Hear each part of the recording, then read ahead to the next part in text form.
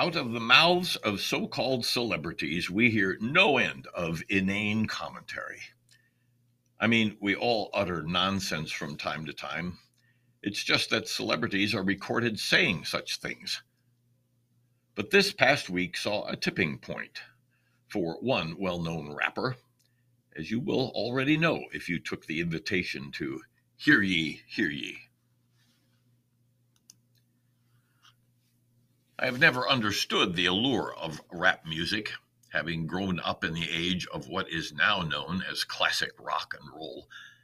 I appreciate that the art form captivates many listeners who can identify with its messages.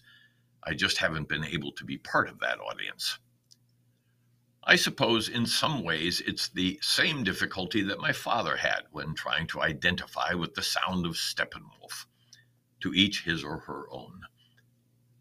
I'm not familiar with the quality or artistic brilliance of his music, but underneath the umbrella of rap performers, Kanye West, now going by the moniker Ye, has been enormously successful and exceedingly distasteful. His behaviors are generally egregious, and I try to ignore whatever headline he has concocted for himself. The past 2 weeks have revealed something quite different, however. The first incident featured Ye dining with the former president, no slouch himself when it comes to self-serving narcissism, along with a white nationalist, Nick Fuentes. Ye brought his pal Fuentes to dinner to meet the former president, presumably so that they could check each other out as to their beliefs and politics. Ye and Fuentes share the mind-exploding belief that the Holocaust never happened. I'm not sure about what the former president thinks about the issue. The host later claimed he didn't even know that Fuentes was going to attend. I guess that he does not have the power to deny entrance to Mar-a-Lago to anyone because he made no attempt to exclude the uninvited guest. Following the infamous dinner, Ye appeared on the Alex Jones InfoWars program. Mr. Jones, as you likely know, has been busy retracting his long-standing claims that the Sandy Hook school massacre was a hoax and that the bereaved parents have been complicit in its cover-up. Of course, such nonsense has resulted in a near billion-dollar verdict against the incredible Mr. Jones. Ye really seems to know the right people to hang with. A disgraced president, an advocate of hanging CNN staff, and a bankrupt, pathetic liar. Come to think of it, all four qualify as pathetic liars. During the Jones program, Ye stretched his uneducated, uninformed, unpardonable wings to repeatedly praise Adolf Hitler and the Nazi Party, insisting that he, quote, loves Nazis, unquote, and, quote, likes Hitler, unquote. At one point in the Jones interview, he said, quote, the Jewish media has made us feel like the Nazis and Hitler have never offered anything of value to the world, unquote. When even Jones attempted to soften the rhetorical carnage by reminding Ye that, quote, the Nazis did a lot of very bad things, unquote, Ye opined, quote, but they did good things too. We've got to stop dissing the Nazis all of the time, unquote.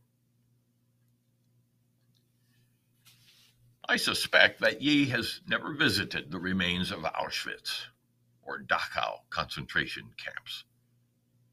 There he would be in a far better position to decide whether Hitler and the Nazis did a lot of good things that might counterbalance the brutal extermination of more than 6 million people. I doubt that Ye has even visited sites of more domestic remembrance, such as the Holocaust Museum, where he would be forced to face documentation of the most depraved regime in human history. It's not expensive, unless one tallies the emotional price in realizing the reality of the Holocaust. In that case, it's quite costly. If Ye has, in fact, ever visited any of these sites, then he is more of a blank slate than I suspect. Ye recently had his Twitter account reinstated after having it suspended due to hate speech. In one of his grand "let's make Twitter wide open" gestures, Elon Musk brought the unrepentant scribbler back into the nest just 2 months after the last suspension. The return lasted 2 weeks, as Ye must have been artistically called to post a Nazi swastika inside a Star of David. Even Elon Musk had to acknowledge the line that had been crossed, and Ye's tweets are silent once again, forcing the anti-Semite to move over to the former president's message site. The two are such good friends. Ye has obtained what he wanted, more publicity for himself. Even I am apparently compelled to write about him. But publicity does not confer any sort of status or admiration by itself.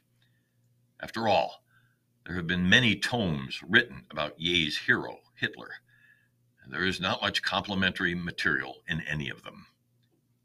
Sometimes lies and repugnant behavior simply need to be called out for what they are. In the present case, the damage isn't simply that a wealthy narcissist has fouled media with his hate, but that he has likely baited others to take violence in the name of Hitler, Nazis, and his own celebrity. Ye is apparently hell-bent on giving his musical genre and his own lack of character a bad rap.